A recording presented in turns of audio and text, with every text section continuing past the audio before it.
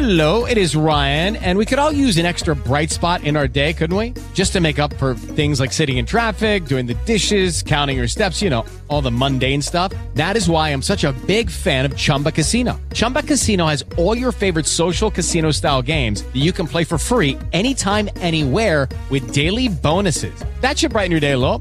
Actually, a lot. So sign up now at ChumbaCasino.com. That's ChumbaCasino.com. No purchase necessary. VGW Group. Void where prohibited by law. See terms and conditions. 18+. Okay, round two. Name something that's not boring. A laundry? Ooh, a book club. Computer solitaire, huh? Ah, sorry. We were looking for Chumba Casino. That's right. ChumbaCasino.com has over 100 casino-style games. Join today and play for free for your chance to redeem some serious prizes.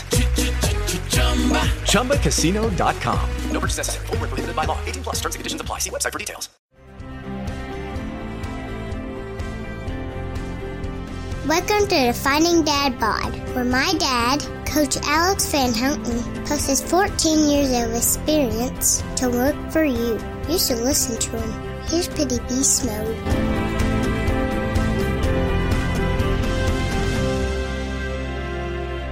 Who knows who we could be if we could become 1% better every single day.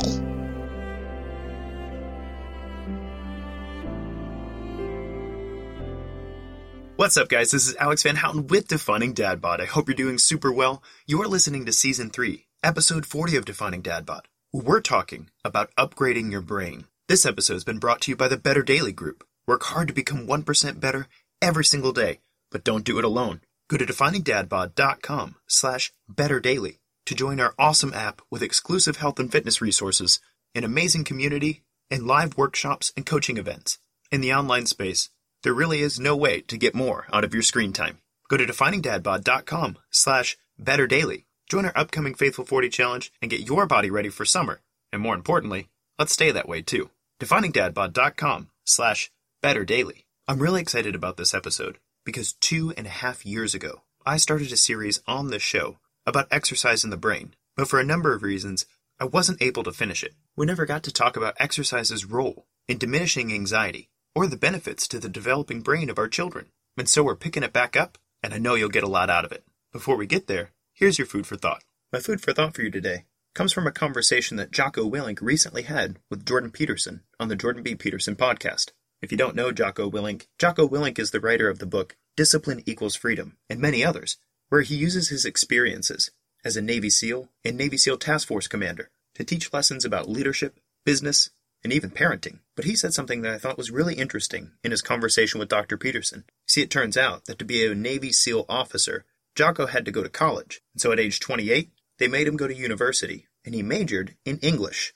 You might think that's a strange major for somebody whose job on a regular basis is literally to lead a group of men to fight the bad guys. But it turns out it was extremely important to Jocko that he learn how to read effectively and to communicate effectively, since by and large, his role as a Navy SEAL platoon commander, and later as a task force commander, was to act as an intermediary between those under his command and those up the chain of command. He was explaining how his experience and what he learned through his degree allowed him to get better promotions for the men under him, write better operation proposals, and to deeply understand the commands issued from those above him and to give him the tools he needed in order to effectively negotiate with those issuing those commands. The basic gist was, if you can write your thoughts down powerfully, then you can become unstoppable. Now, what the heck does this have to do with health and fitness? Well, I found this to be the case in my health and fitness coaching practice, and it's a simple exercise you can do at home as well. Take 10 minutes and imagine your health and fitness heaven. That is to say, if you did everything right over the next couple of years, what would that look like from a health and fitness perspective? Would you see something different when you looked in the mirror? Would your clothes fit differently? Would your pantry and your fridge look a little bit different? Would meal times change from what they look like now? Would you have more energy? Would you have less pain? What obstacles would you remove from doing the things that you enjoy doing? Take 10 minutes and write that down. If I did everything right, my health and fitness heaven looks like this. And then do the opposite. Envision your life a few years from now. If all of your bad habits got the better of you, what's going to happen if you don't change the way that you eat right now? What's the worst that could happen if you stop practicing your exercise discipline? What about the stressful demands on your life, or the negative way you're regulating your emotions right now? What might happen to your family if your bad habits get passed on to them? Take 10 minutes and write it down. My health and fitness hell looks like this. While this exercise is a little bit difficult and takes some time and maybe some writing ability, you get out of it what you put into it. If you can articulate your health and fitness heaven, and if you can articulate your health and fitness hell, and not only do you picture it in your own mind, but you can read it on paper, then you can be unstoppable when it comes to pursuing better in your life. Not only will you have something to shoot for and something to run away from, but you'll be able to express to those who are important to you what it is that you're aiming at, and what it is, come hell or high water, you're not going to let your life devolve into. As Jocko Willink and Dr. Jordan Peterson were talking about the role of writing in organizing our motivations and our thoughts, I couldn't help but think of the many lives that have been transformed by starting with this activity in my coaching process. I've written down my health and fitness heaven and hell, and if you're interested, share with me what you write, and I'll send you mine. I look forward to hearing your thoughts at CoachAl@definingdadbod.com. That's your food for thought today. I hope it gives you something to munch on. Now, without further ado, let's talk about upgrading your brain through your exercise practice.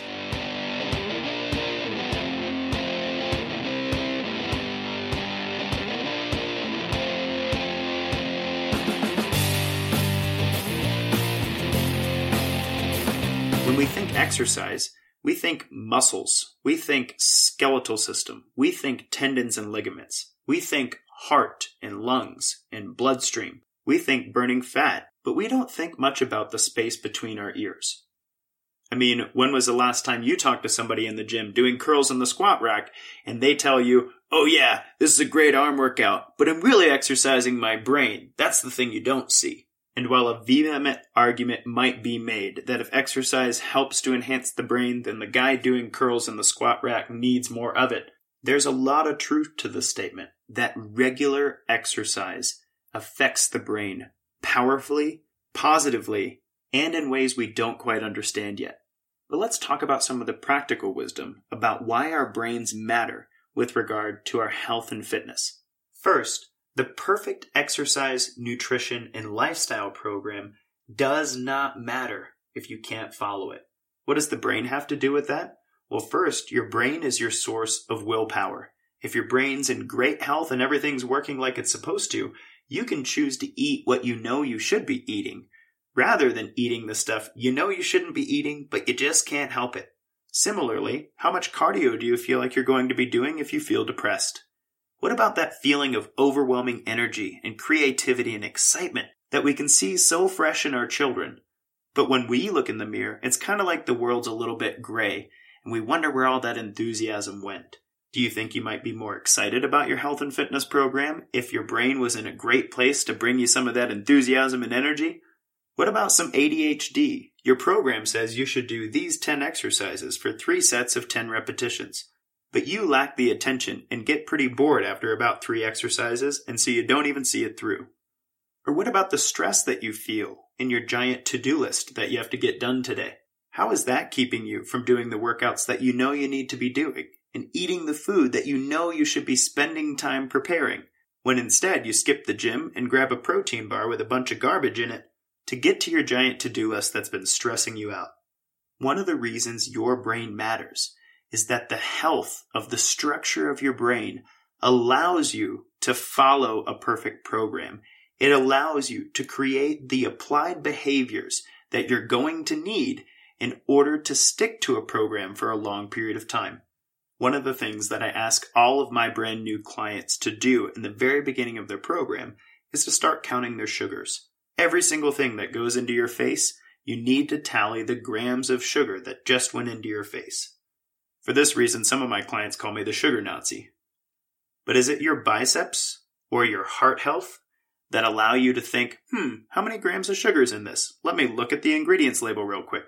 Is it bulging 6-pack abs or better cardiorespiratory fitness that begins to build in you an intuitive understanding of the things in your life that have way more sugar than you should be eating? Is it your physical ability to squat without pain that makes you diligently create a grocery list and spend some time cooking your own food at home so that you don't have to eat the sugar that's out there? No, no, no, and no. A healthy brain allows you the ability to learn and the ability to turn behaviors into habits. so that you can act out your perfect program every single day. And in the fitness industry, that's what we call a magic bullet. If there was a way to create the perfect program for clients and to help them to perfectly implement that in their life so that they got amazing results that they sustain for the long term, then whoever invented that silver bullet would be a billionaire. And what I'm telling you about your brain and your ability to create new neurons and to learn new behaviors and to have the willpower required to create new habits, that is a magic bullet. And so your brain matters because the perfect program does not matter if you can't follow it.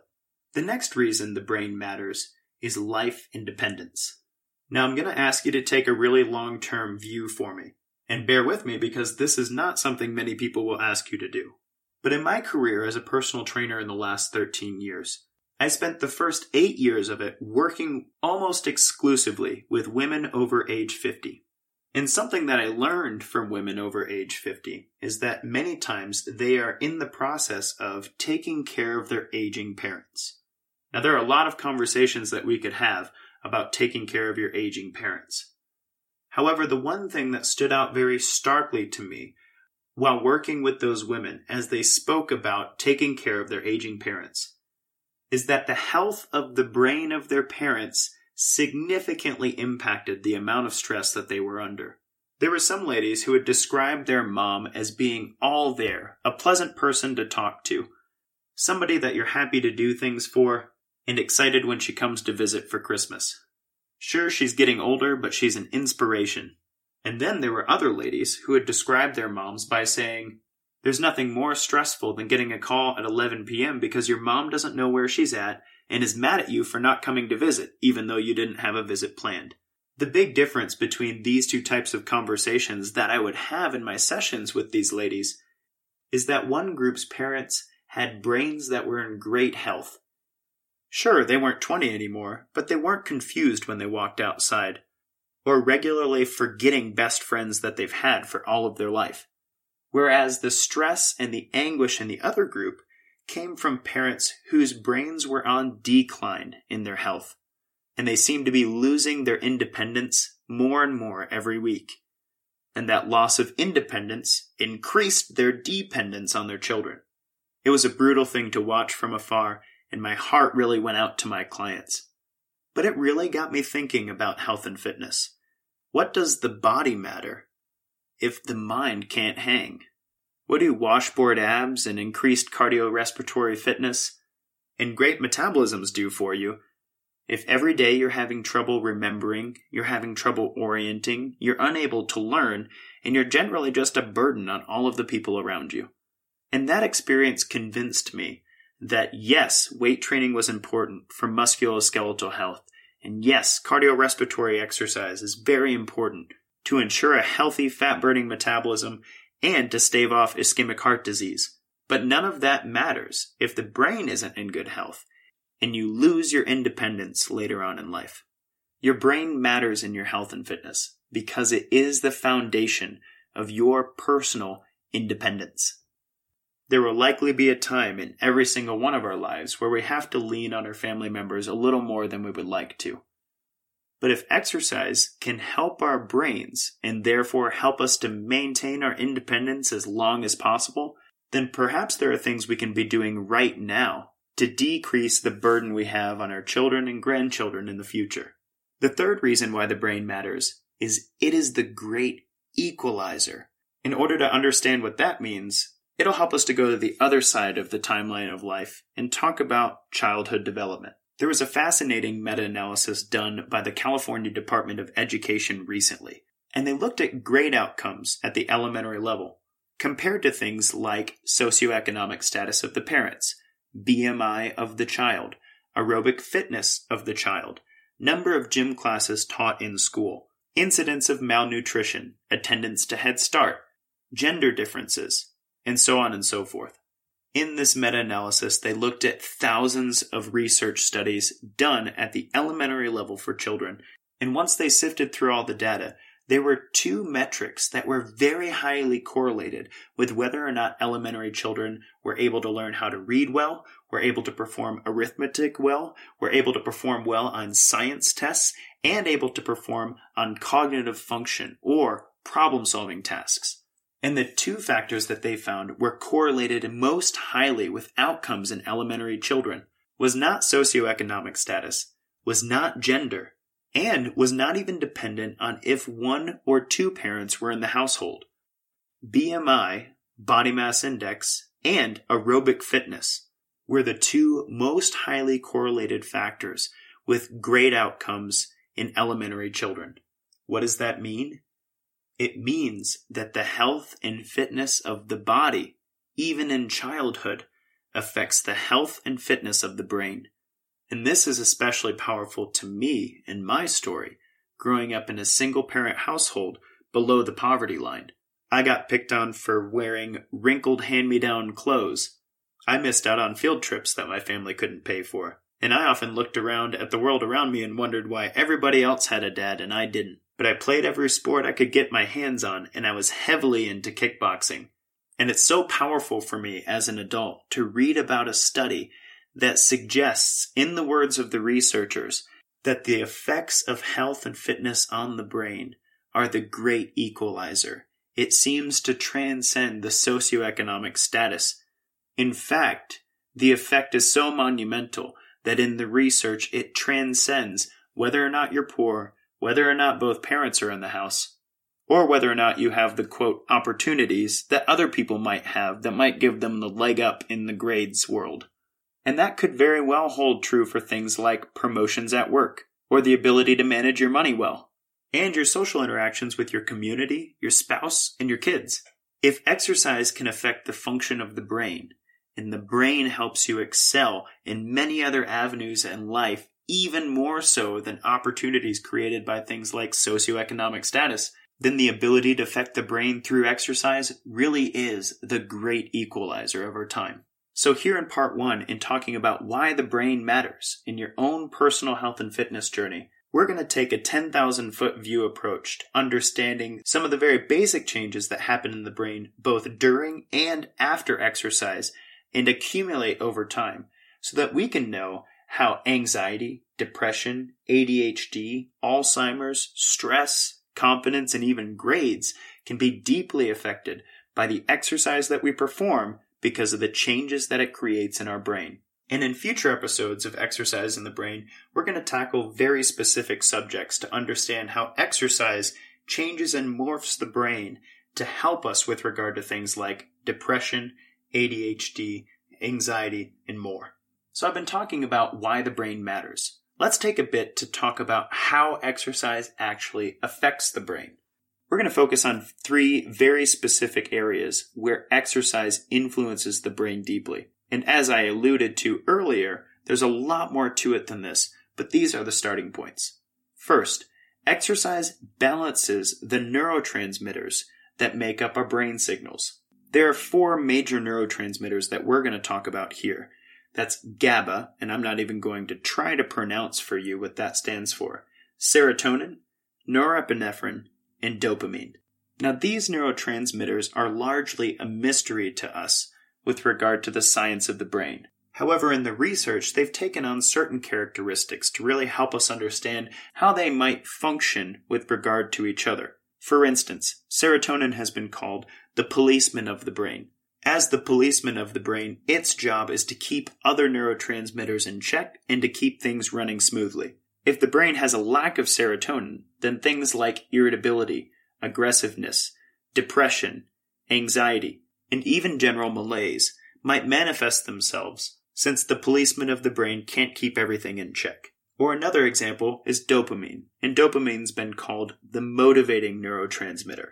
If you were hungry and you looked up and you saw an apple tree 200 yards away, then you get a small hit of dopamine, which is your brain signaling that, hey, that would be an important thing to pursue when you're hungry. You'd trudge along for a little bit, looking at the ground, and then look up again and see that the apple tree has gotten closer. And boom, another hit of dopamine tells you that you should keep moving toward that apple tree. There's a reward there for you. And so you finally make it to the apple tree, you pick up an apple, you're so hungry, and you get a huge shot of dopamine that says, "Great job, that's exactly what you came here for." But the health and fitness of the brain is not exactly keeping serotonin high or keeping dopamine high in order that you function well, are nice and motivated, and your neurotransmitters are policed. Instead, what's important about neurotransmitters with regard to you and your personal health and fitness for your brain is that your neurotransmitters exist in balance. You have certain levels of GABA, serotonin, norepinephrine, and dopamine that make you feel like the best version of yourself. And mine might look a little bit different from that. And so the answer for powerful health in the brain is not exactly just to raise or lower one specific neurotransmitter. Like in the case of depression, an SSRI might be prescribed in order to elevate the amount of serotonin in the brain. And for a period of time, that can be really helpful to get over a particularly depressing time in life. But exercise doesn't work like an SSRI in the sense that it's going to elevate serotonin and make you feel less depressed. Instead, exercise seems to rebalance neurotransmitters so that you can come back to your normal baseline of your best self. Your GABA, your serotonin, your norepinephrine, and dopamine after exercise all seem to exist in a nice homeostatic balance. And every time you exercise, particularly in the vein of cardiorespiratory exercise, you get a nice rebalancing effect on your neurotransmitters. And in that way, from day to day and week to week, as you exist as the best version of yourself from a neurotransmitter perspective, you can make good decisions and feel energetic and be inspired and motivated and excited about the things in life that are worth being inspired, motivated, and excited about. And while we'll talk about these neurotransmitters more individually in future episodes of Exercise in the Brain, it's just important right now that you understand that with regard to the brain, exercise balances neurotransmitters, and in that way helps you experience the best version of you. The next thing that exercise does for the brain is it increases something called BDNF. That's brain-derived neurotrophic factor. Now, BDNF is not necessarily classified as a neurotransmitter. It's more like a bundle of proteins that allow cells to do things they wouldn't be able to do otherwise. BDNF is exceptionally important because it allows brain cells to sprout new connections with other brain cells. And that process is an extremely important part of memory and learning.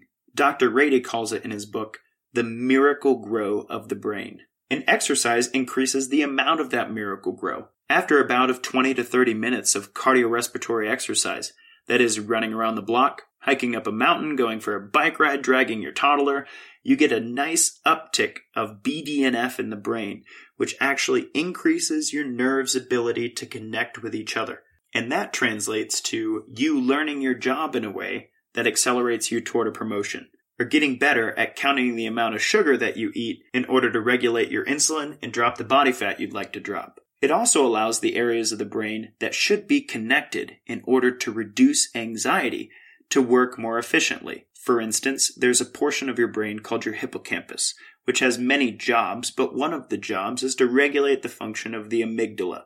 If your amygdala is allowed to do whatever it wants, then you're going to be a stressed out, anxious mess all of the time.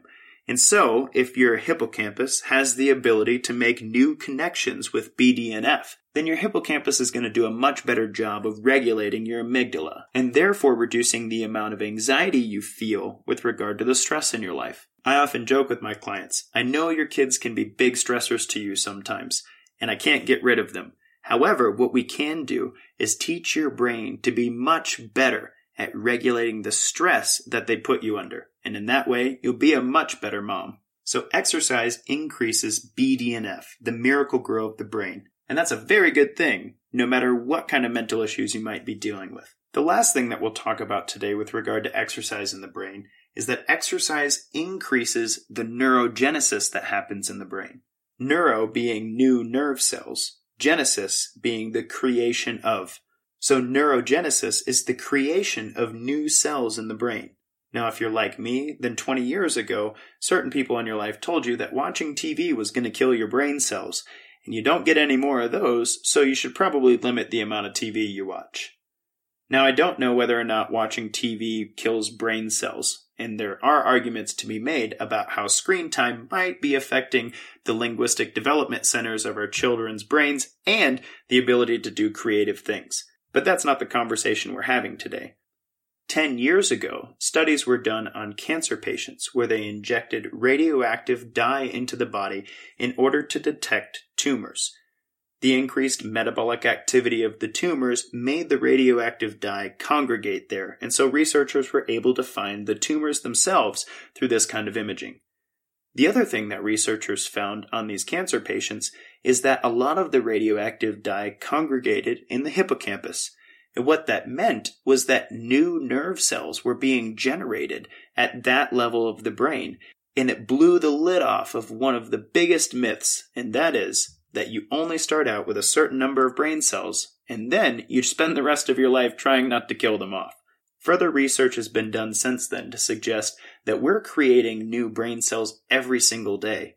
And exercise might actually significantly increase the amount of new brain cells that we create every day. Now, it might not be true of everything, but in the case of the brain, more cells is always better. More brain cells lets you learn new things. More brain cells increases the density of different brain structures that allow you to perform complex tasks. More nerve cells gives your brain the opportunity to adapt to your life as it's happening right now. The nerve cells that already exist and are already part of a network of learned material can't really move anywhere. And so, if you're going to get any better at your squat, or if you're going to get any better at learning a new language, or if you're going to learn how to better relate to your teenage daughter, you're going to need some new nerve cells. And despite the claims of some supplement companies, there hasn't been a limitless pill created thus far. And so your best bet to create the best brain that you can possibly have is to become a brain cell producing machine. And the only way we know how to boost that is through exercise. So the brain matters. And exercise affects the brain very deeply at the level of balancing neurotransmitters, increasing BDNF, and increasing neurogenesis. There are many more effects that we're going to talk about over the course of this series. However, I want to end part one with a conversation about where cardiorespiratory fitness and weight training fit into these effects on the brain. It turns out that the vast majority of the positive benefits on the brain with regard to exercise come from cardiorespiratory fitness. In other words, cardio exercise, like going for a run, riding a bike, going swimming, hiking a mountain, doing the row machine, doing lots of burpees, these seem to have a disproportionately powerful effect on things like balancing neurotransmitters, increasing BDNF, and increasing neurogenesis. That is, pound for pound, if you do 30 minutes of cardio training versus 30 minutes of weight training, there seems to be a more profound positive benefit for your brain from the cardio training rather than the weight training. And while reading through the research, you might be tempted to think that cardiovascular physical fitness is the most important and most powerful part of any health and fitness regimen. I mean, if the brain is a significantly important part of your health and fitness, and your heart is, then it's very clear that cardiorespiratory fitness is superior to strength training. Or some might say that cardio is more important than weight training. And many experts in exercise physiology, psychology, neuroscience, and beyond have argued that point pretty exhaustively. While being a strong advocate for weight training, both for my personal proclivity and my experience with clients themselves, I was challenged to think about this pretty deeply. And I was struck with two very real obstacles with regard to cardiorespiratory fitness. The first is that cardiorespiratory fitness is, in its essence, a repetitious movement. Running, cycling, rowing, swimming, they require the same muscles and the same joints to do the same movement over and over and over and over again. These repetitious movements ad nauseum create the opportunity for many injuries to occur in cardiorespiratory fitness. I don't know how many runners have told me, oh yeah, I get plantar fasciitis, or I have to roll my AT bands, or my hips and my back start to hurt. Or how many cyclists have told me, yeah, my hip flexors are really tight and my pelvis rolls forward. Or how many avid tennis players have told me that their shoulders are in really rough spots and they're going to have rotator cuff surgery. The second limitation of cardiorespiratory physical fitness is that those repetitious movements not only create injuries pretty often, but they also create imbalances. For instance, a cyclist will often be hip flexor dominant, where their hip flexors are shortened because of the nature of the movement of a bike. The hip flexors being shortened often also increases the length of the abdominal muscles while shortening the length of the low back muscles and rendering the hamstrings much tighter than usual. All that to say, somebody who spends hours and hours cycling might get increased BDNF, better balanced neurotransmitters, and increased neurogenesis, but then suffer from back pain, tight hamstrings, and have to stop cycling eventually, and all of those benefits go by the wayside. And so with those two truths in mind, if the brain is extremely important because the perfect program doesn't matter if you can't follow it, it helps with your life independence, and it's the great equalizer, and if cardiorespiratory physical fitness is the most prominent and powerful effect on the brain, then strength training forms the foundation that allows people to continue pursuing cardiorespiratory physical fitness and therefore a healthier brain. What I'm saying is that strength training should be done in a way that allows us to do cardiorespiratory fitness without injury and while improving the postural abnormalities that we create from repetitious movement. Well, you might say, well, hey, wait a minute. There are weight training exercises like circuit style training or CrossFit style WODs that actually challenge the cardiorespiratory system. Won't those affect the brain positively and be the best thing we can be doing? Well, yes, that's a good thought. That is a possibility. And in previous shows, I've addressed why I'm particularly interested in keeping cardio and weights from a programming perspective. But this episode is not a time to have that discussion.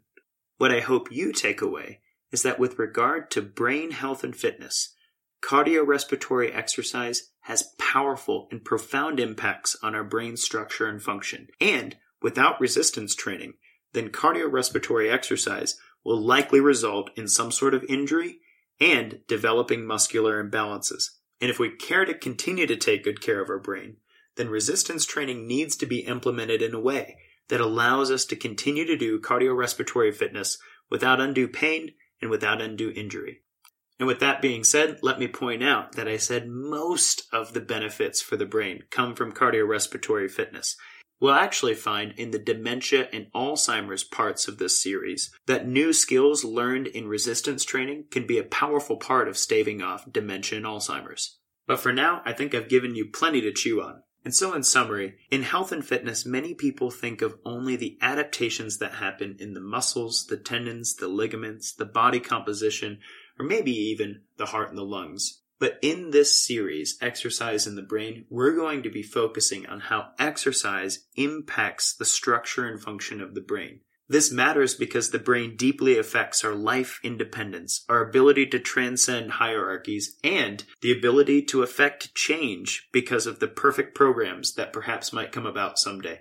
In future episodes, we're going to talk about stress, anxiety, depression, ADHD, Alzheimer's, and more, and I'm excited to talk to you about what balancing neurotransmitters, increasing BDNF, and increasing neurogenesis might do to help us with those things. And lastly, when you're thinking about how this might work in real life, we're going to use resistance training to stave off injuries and create a great foundation for the cardiorespiratory physical fitness that's going to allow us to affect our brain positively. And if this was a lot for you to take, I suggest you hop on the treadmill for about 20 minutes and then listen to it again. Maybe that increased BDNF will help it all stick. I'm very excited to continue exploring this topic with you, and I can't wait for it to be practically applied in your life to become a better version of you. This has been Alex Van Houten with Defining Dad Bod. Until then, guys, kick butt, take names.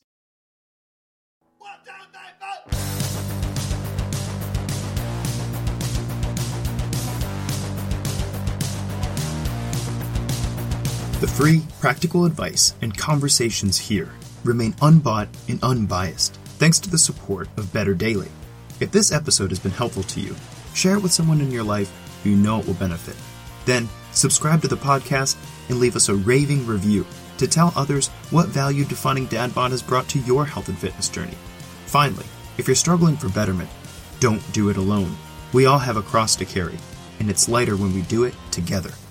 Go to definingdadbod.com/betterdaily to get supported, challenged, and inspired to take yourself to the next level. Who knows who we could be if we could become 1% better every single day. Go to definingdadbod.com/betterdaily today. That's definingdadbod.com/betterdaily.